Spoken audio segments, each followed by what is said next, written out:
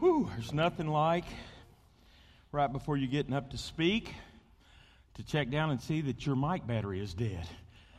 Whew. So I run upstairs and says, "This the last song, Pete?" "Yeah." "Oh no."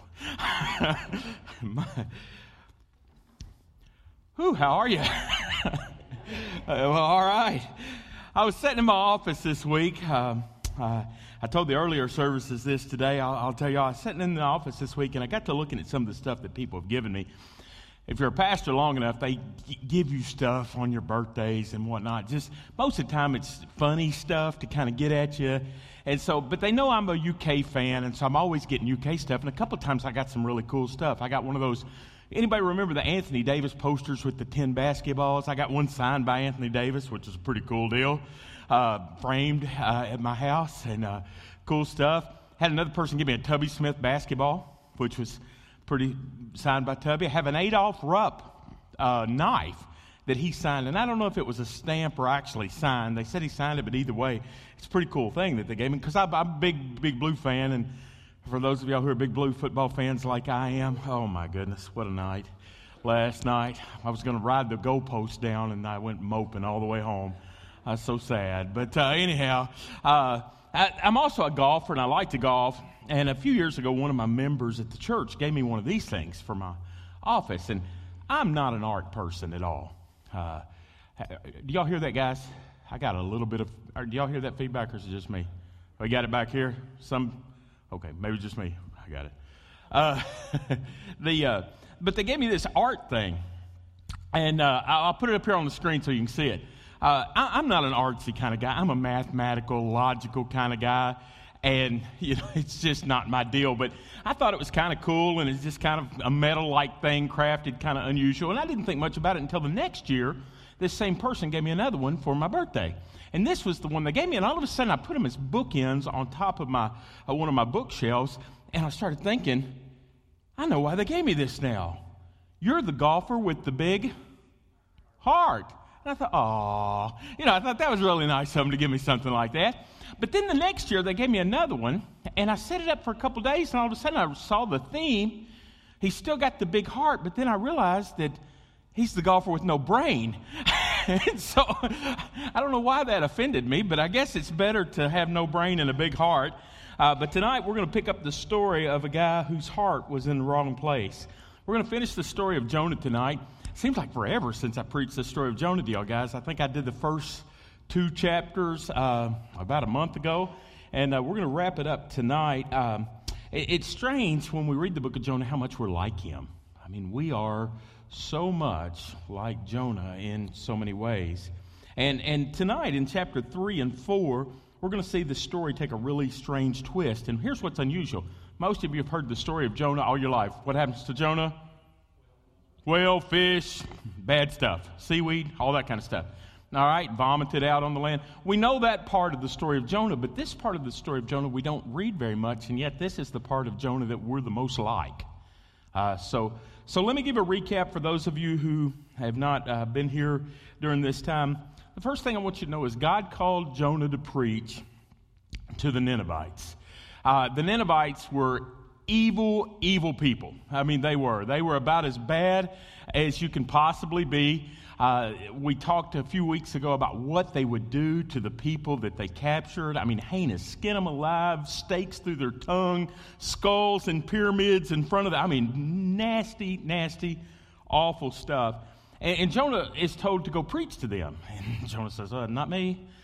So Jonah says, I don't want any part of that. And so in a series of events that we won't recall, Jonah running from the Lord gets thrown overboard of a fish that's traveling the opposite way from Nineveh.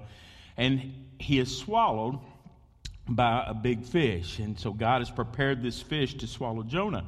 And in the midst of a belly of a fish, Jonah does what you always do when you're in the middle of a belly of a fish. You pray. And so Jonah prays to God. And God hears his prayer, and the fish throws Jonah up. I mean, I don't know a better way to say that, but the fish just spits Jonah up. And once again, God calls Jonah to go back and preach to the Ninevites. And this is where we pick up with our text today in chapter 3, verse 1. Then the word of the Lord came to Jonah a second time. That's important for us. We're going to learn 3 lessons tonight, and here's the first one. The first lesson is that the word of the Lord comes again. The word in the Hebrew there is the word shenay, which means second chance. The word of the Lord shenays Jonah, gives him a second chance. I don't know about you, but I'm glad I have a God who is a God of shenay. If he was a one-time God, I would have struck out quickly. You know, if he was just a 3 strikes and you're out God, I'd have been done early on. But I praise God that he is a God of shenay. Every morning when you wake up, he is a God of second chance. And I hope you recognize the importance of that, because it's so easy for us to think that God's in heaven with lightning bolts waiting for us to mess up, hoping that we do so he can go, I told you. You know, God's not like that at all. God is wanting you to win. God wants you to succeed. He is a God of shenay, a God of second chances. Now, I don't know about you, but I know a lot of people that I wouldn't give a second chance to. Any of y'all like that? There's somebody in your life that's hurt you really bad, and you're not going to give that second chance to them, but that's not the way God is. He is a God of second chances, and he comes to Jonah this second time, and I can't tell you how many times he's come to me through the years. I mean, can any of y'all identify that God has given you more than one chance in your life? I mean, aren't you grateful that he has? You know, there's some of you here tonight who maybe have never surrendered your heart and life to God. You never have. You come to church because it's curious and you want to check it out, or you like the band, or you like the pizza we're going to have after. You come for those type of deals, but you've never surrendered your life to God. Well, here's the deal. God has spoken to you before. I know he has. He's drawn you before, but tonight he comes to you a shenay, a second time, saying, hey, would you listen?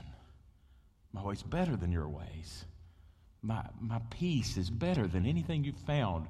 Happiness in me is different than happiness anywhere else. It doesn't fade away. And then there's the rest of us here tonight who have given our life to the Lord, and it's like, yeah, Lord, I'm yours, but you know what we all do? All of us, preachers, musicians, people sitting in the pews, all of us do this. We give our life to God, and then at some point we pull back. And our whole life is this series of giving and pulling back, giving and pulling back. Well, the good news is God is so different than us. He's not, burn me once, shame on you, burn me twice, shame on me. He's not like that. Our God is a patient, forgiving, loving God who morning by morning, new mercy does he give us. He comes to Jonah a second time, and in chapter 2, I love in the belly of the fish, Jonah says, I will fulfill all my vows, Lord. Now, that's what we all pray when we're in the belly of the fish. God, if you told me to do it, I'll do it. But of course he does. But and maybe that's what some of you need to say today. I made a commitment when I was 10 years old to the Lord. And maybe tonight it's time to say, I'm going to be serious about following the Lord. Or some of you might say, man, when I first got married or we first have kids, we were going to, and then just life happened. Or, maybe it's time for you to say, I will do what God has called me to do. No matter how much we run or how far you think you are from God, the great news for you is God hadn't given up on you. And then what I want you to get tonight is no matter how far you run, God still has a purpose for you. I mean, God doesn't say, you messed it up so bad, I don't want to use you, or you've blown it so bad, you're so far out of bounds, I can't use you. God still has a purpose and a plan for your life. Now, for Jonah, even though he had gone through all of this mess, his plan was exactly the same. If you read chapter 1 and chapter 3, what God asked Jonah to do is exactly the same thing. I'm going to be honest with you. Sometimes, because of what goes on in your life, his plan might change for you. It just happens sometimes. But God might take the mess you made and turn it into this beautiful plan. What Satan meant for harm, God turns into good. You get divorced and you might not get remarried and lead that how to have a 50-year marriage conference, But you might lead a divorce care. You might really blow it in your work, and maybe you did something unethical and you got fired, and you might not be able to get that promotion in that company. But you might be able to teach others about the dangers of listening to that voice that leads us away from God. So God brings a second plan to each one. Now let's look at Jonah's. Verse 2 of Jonah chapter 3. Go to that great city of Nineveh and proclaim the message that I give to you. that city of Nineveh, this vicious, vicious nation, the worst kings of the time of Nineveh were during when God called Jonah. But the Bible says that even though he's told to go to this, in the next verse he says, the Bible says, Jonah obeyed the word of the Lord, and he goes to Nineveh. Now, Jonah's learned his lesson. It doesn't pay to run from God, and so Jonah obeys.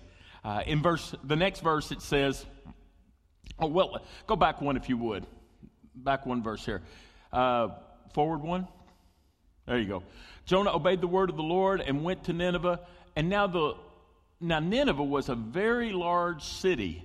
Does anybody, I don't know if you have your Bibles open, you might not, but if you have your Bibles open and you look at this, it says it was this great city. It's not great in quality, it was great in size.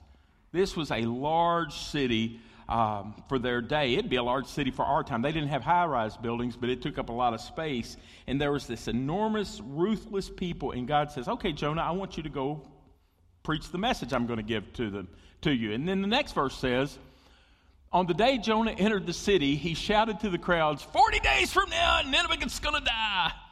Now that wins you friends and influences people, you know. I went to the Reds game the other night because they were playing the Cardinals. And I went to the Reds game. Sorry, I'm a Cardinal fan. You can't take it out of the boy. Went to the Reds game. And after the game, there was this guy. I don't know if he's there every time. He was out on the corner. He had the two speakers out on the corner. And he was basically saying, you're all going to die. You're all going to die. Y'all have heard that guy? Seen that guy? Now, I'll be honest. His message was your sin is going to cause you to die. His message probably wasn't that bad, but the messenger looked like a freak to me. That's all I could think of. You're out of your mind. Well, can you imagine what the people of Nineveh thought when Jonah comes in and says, you're all going to die? I mean, he's like the guy holding the sign in the city like judgment is nigh. You know, everybody ignores that. You might think, why in the world did they pay attention? Well, I don't know, but the Bible says they did. Notice the next verse. It says the people of Nineveh believed it was God.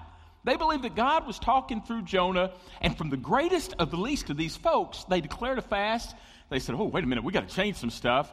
They put on burlap to show that they were sorrowful, and they believed God. Now, if you're a first-time reader and you were to read this, you would say, no way. I don't believe it. Do not believe this happened. This would be like me saying to you that Howard Stern is now in Christian radio and leading sexual purity classes, you know. Or it would be like, you know, me saying that Bill Maher is a Christian evangelist now, you know. Or it would be like saying Miley Cyrus is singing gospel. You know, that just doesn't jive with us. Everybody in Hollywood got saved, and everybody in Vegas is now living the moral, pure life. You know, we would not believe that, but that's what happens here. And the Bible says they fast and they pray. Next verse, the scripture says, when the king of Nineveh heard that Jonah was saying this, it wasn't just the little peeps here. When the king of Jonah hears this, he steps down from his throne. He takes off his royal robes, and he dressed himself in burlap. And he sat on this heap of ashes, which was just symbolically saying, oh my goodness, I am a mess. I'm a wreck. And then it says in the next verse, then the king and his nobles sent this decree throughout the city. Not one, not even the animals from your herds or flocks may eat or drink anything at all. Now that's pretty severe. We're going to fast until God has mercy on us because we're scared to death that God is going to bring this judgment that Jonah has talked about. And he goes on to say in the next verse, he says, people and animals alike must wear garments of mourning. And I don't know what the sheep look like in those. But anyhow, people and animals alike must wear garments of mourning, and everyone must pray earnestly to God. They must turn from their evil ways and stop all of their violence. And then I love verse 9. Listen to what he says. Who can tell? Maybe God will have mercy on us. Maybe God will change his mind and hold back his fierce anger from destroying us. So they fasted. This symbol of humility and repentance by putting ashes in sackcloth. They showed their desire to hear from God. Now I think Jonah's shocked it worked. I've been there. I did revival last week. I missed being with y'all guys last week. I was in revival in Park City, and there was like 40 people there. You know, and I hate to admit it. I mean, they look like 40 people who had been there for 40 years. And I thought, nothing's going to happen here. Preachers can get there too. You pour your heart into something and you tell them, man, this is the way it is. But then you're looking at it and saying, how can this heart of stone be moved? I think that's what Jonah was. And these folks in Nineveh aren't going to believe. They don't buy this stuff, but I don't want to go back in the belly of the fish. And so I guess, let's preach this stuff. Now, one of the things historians tell us, and I'm not going to bore you with all the details here, but they tell us that God was working behind the scenes to kind of get the people ready for this message. There was a solar eclipse about the time that we think Jonah was preaching. And back in those days, they didn't understand what was going on, and God might have used this moment as a sign to them, like, hey, you need to get right. And we're also told that within about a 5-year period, the Assyrian history tells us that they had these severe plagues, 2 of them, to where literally half their population is starving. And then taking also into account marauders from the north were easing down that would ultimately topple the Egyptian empire as well, these same people. All these things are working together, and then Jonah shows up with his bleached out skin and seaweed in his hair, I guess, and he says, you need to repent because the Lord's going to get you. And so they listen. And that point to me is this. There's a lot of times God is working behind the scenes to prepare people's hearts. We have a tendency to think that some people are beyond God's reach. They seem cold and distant, and they seem so different than us, or, their outer appearance is odd, or their minds seem to have been closed, or they seem better off than us, or they're rich, or they're too intelligent. And I'd just like to remind you, you never know how God might be working on somebody that you think is out of reach. My guess is there was a time that most of you in here weren't interested in God. And people would have looked at you and said they'll never listen. We have to constantly reaffirm nobody is beyond God's salvation. The people at the coffee shop you go to, the people in your school, the professor at your school, your boss, no one is beyond God's ability to save. Nobody's too far gone. Nobody's too bad. Nobody's without need. God is oftentimes working behind the scenes, nudging people. So Jonah shares, and the king and all the people of Nineveh get saved.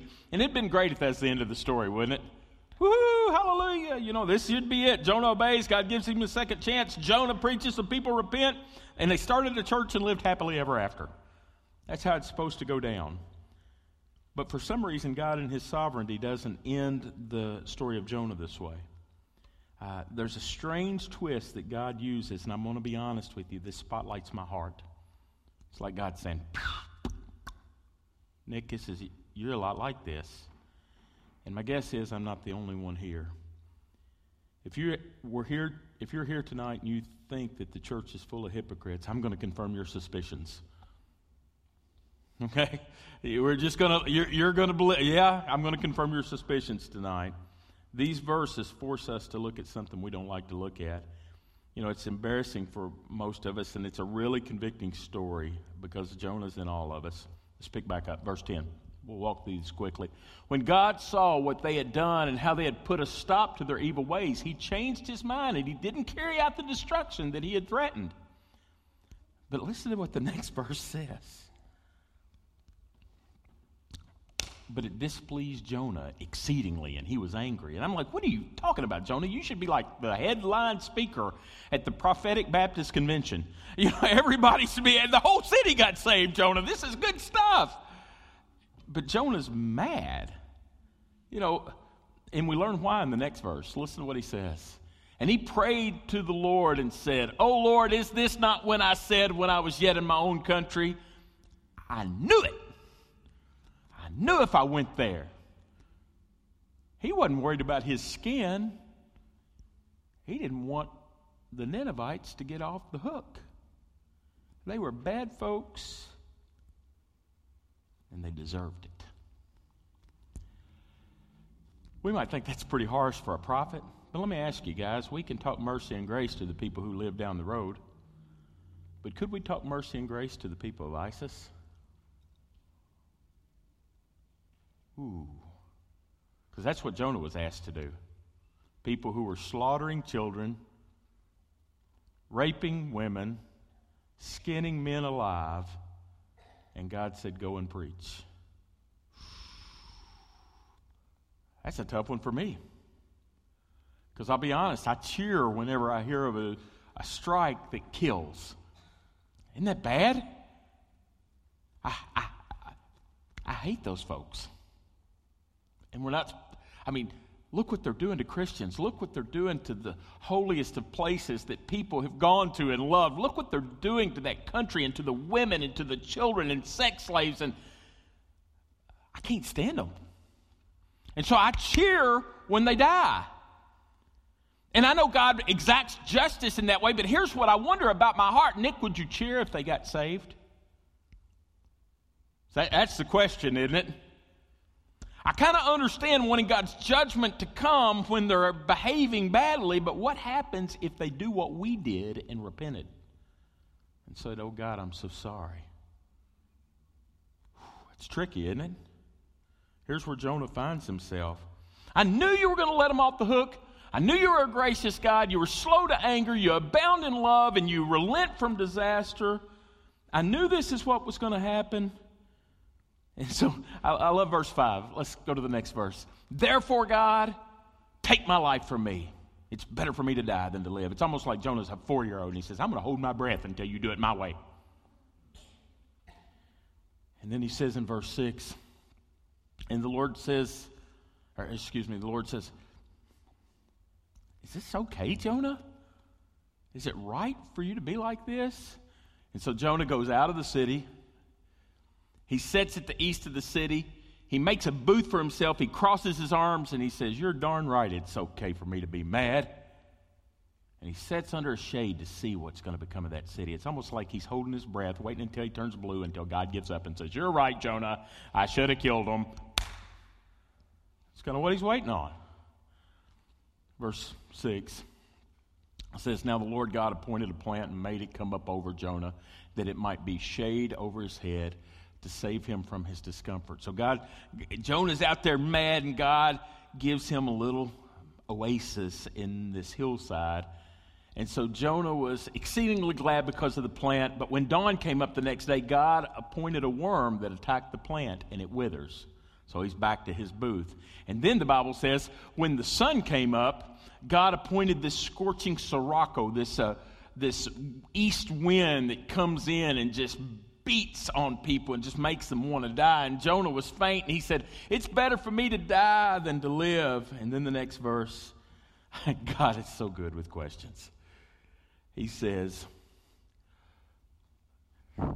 is it all right for you to be angry that the plant's gone? Yeah, I should be angry. I should be angry enough to die. And then verse 10, he says, next verse, and the Lord said, you pity the plant for which you did not labor. You didn't make it grow.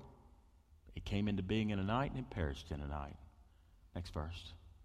He said, should I not pity Nineveh, that great city in which there's more than 120,000 persons, and they don't even know their right hand for their left hand. And there's a lot of cows there too, which is kind of a weird way to end the book of Jonah, isn't it? That's not exactly the punchline of a prophetic book, you know. There's 120,000 people. They can't tell their left from their right. They're all like children. Sure, they're sinners, but they're like children, and they don't even know that they're sinners. Nobody's ever told them, Jonah. And there's animals, Jonah. Hey, there's cows. You know, I'll be honest, I don't know why that part is there, but I have a hunch. I believe it's a jab at Jonah. You're concerned about nature and this plant withering. Don't you even care about their cows, Jonah? Your attitude about these people is like they're less than cattle. You're concerned that they're not getting what they deserve. And you're concerned that you're not getting what you deserve or think you deserve. And God says, I'm concerned that nobody gets what they deserve. Remember the belly of the fish, Jonah? You're concerned about all the wrong stuff. I invited you to be a partner with me, and you're so confused that you missed it because you have concerns that are different than mine. And here's the punchline of the night. We are too often concerned about our own stuff and not concerned enough about God's. Guys, there's a lot of that in me. Last night, I was watching Florida beat Kentucky for the 473rd straight time. And my kids didn't understand football. One of my daughters doesn't understand football hardly at all. One kind of gets it, and I'd taken them to the football game because I wanted them to be there when we broke the streak. Craziness, I know. And I was mad. I was so mad at one point that my daughter says, "Dad, what's going on here?" And I said, "Hush, not right now."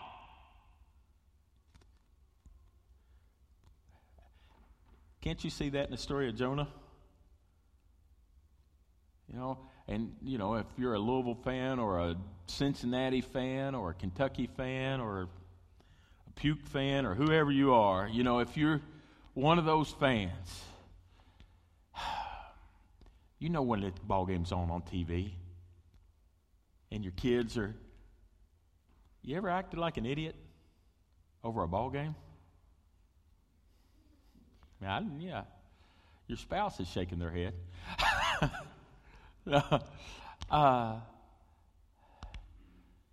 Sometimes when I use it's not as bad as it used to be, but I'd play golf and then there'd be a group up there and they'd be terrible.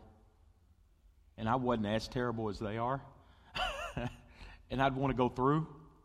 And they wouldn't let me go through, and all of a sudden I'd feel my temperature rising over a golf game.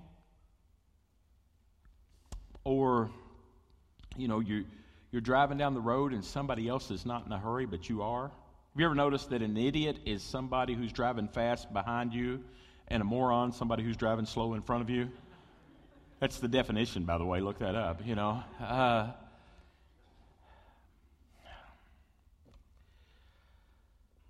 I know I'm generally concerned about people. In the general, I want people to be saved sense. But in the day-to-day events, suddenly what's most concerning to God is overshadowed by what's most concerning to me. Think about people we overlook when we're worried about our moment. Do my kids know that I love them more than ball when I do that? Does that group that I'm giving evil stares to who hadn't let me go through know that I'm a follower of Christ and I love people more than I love my own comfort? It's the person I'm laying on the horn to and, tell them, get out of my way, you moron. Get off my bumper, you idiot. When they see me mouthing words, do they really know that I think the God of the universe loves them? See, maturity is when God's primary concern becomes our primary concern. Jonah, you're concerned about all the wrong stuff. And at times God must look at my life and say, Nick, you're concerned about all the wrong stuff. I wonder tonight, what thing gets in the way of you being concerned about where people are going to spend eternity? Which of your good and valid concerns get in the way of you expressing concern for others? Your schedule, your golf game, your habit, your hobby? You see, the things that we allow to consume our concern are so temporary. But guys, we all live forever somewhere. And not just us. The idiot and the moron lives forever somewhere. The other team lives forever somewhere. The foursome in front of us live forever somewhere. Your jerk of a boss is going to live forever somewhere. It's a fact for all of us. And those of us who really believe that God is a merciful God, slow to anger, abounding in great love, man, shouldn't we be concerned about that? So, it's heart check time. Do we have a big heart?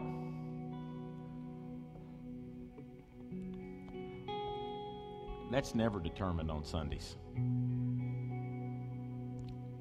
Wait, that's overstatement. That's not always determined on Sundays. It's usually determined during your week and how much you love. Jesus didn't say they would know you're my disciples by how many times you show up at church. But he did say they'd know you're my disciples by how much you love other people. So my prayer is that, unlike Jonah, we would be people who really love others. Maybe you're here tonight and you just need to confess. You're welcome to come to the altar and pray and just say, Lord, I'm sorry. And maybe you're here tonight and you've never started that relationship with God. God's coming to you a second time tonight, and he's saying, now's the time. We're going to take communion. We'll give our offering. If you'd like to talk to somebody, I'll be standing up here singing on the front row, and you feel free to interrupt me. I'd love to talk to you if you need to talk to somebody and pray. We're going to stand right now and sing. If God speaks to you, I encourage you to come.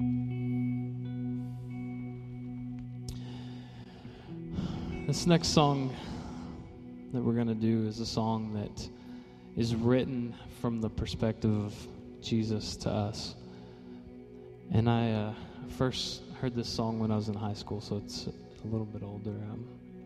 But when I first heard this song, it put God's love in some more human terms for me. So as we kind of contemplate where we're at with Jesus and where Jesus is at with us, I want to sing this song. You guys can sing it if you want, but don't feel like you have to.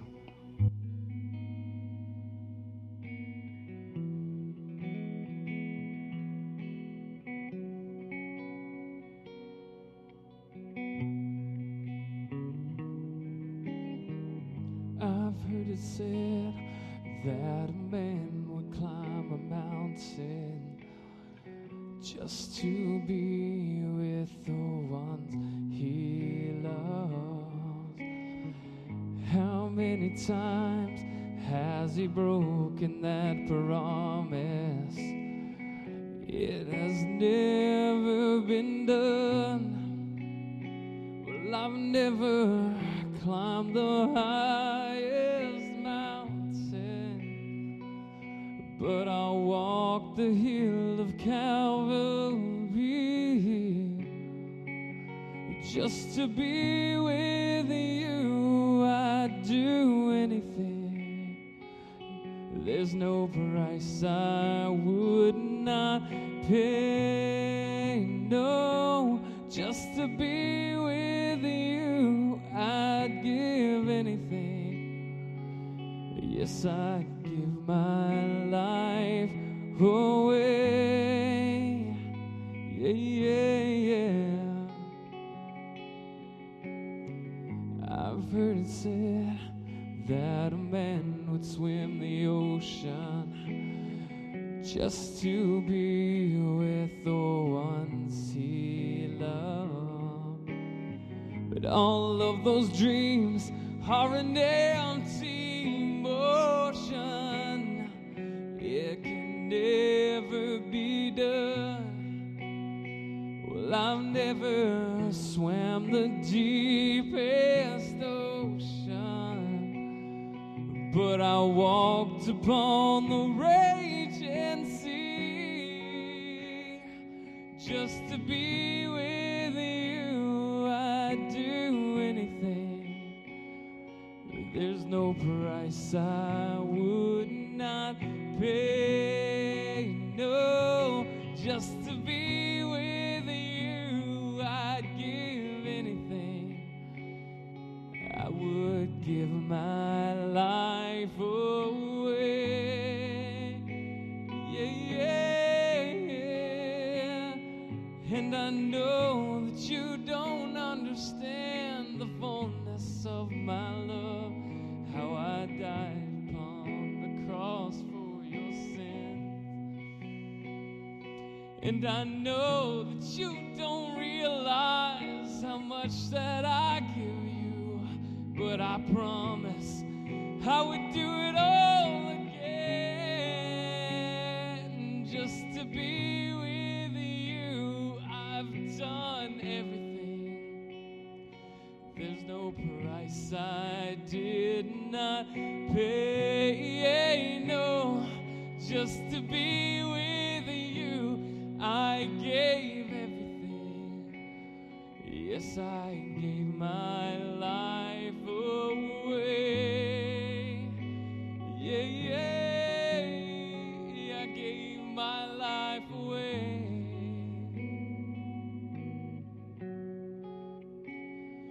Just to be with you, oh, just to be with you, oh, just to be with you.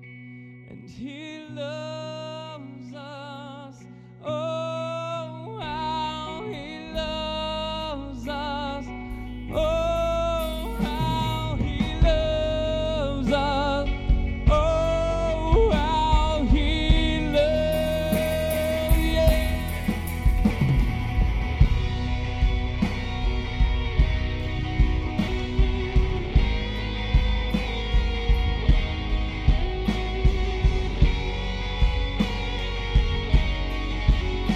Sing, He loves.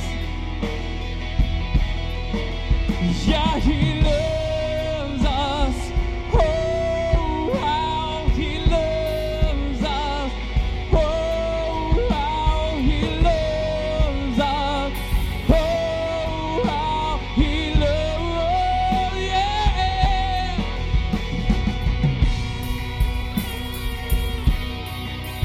Yeah, He loves us.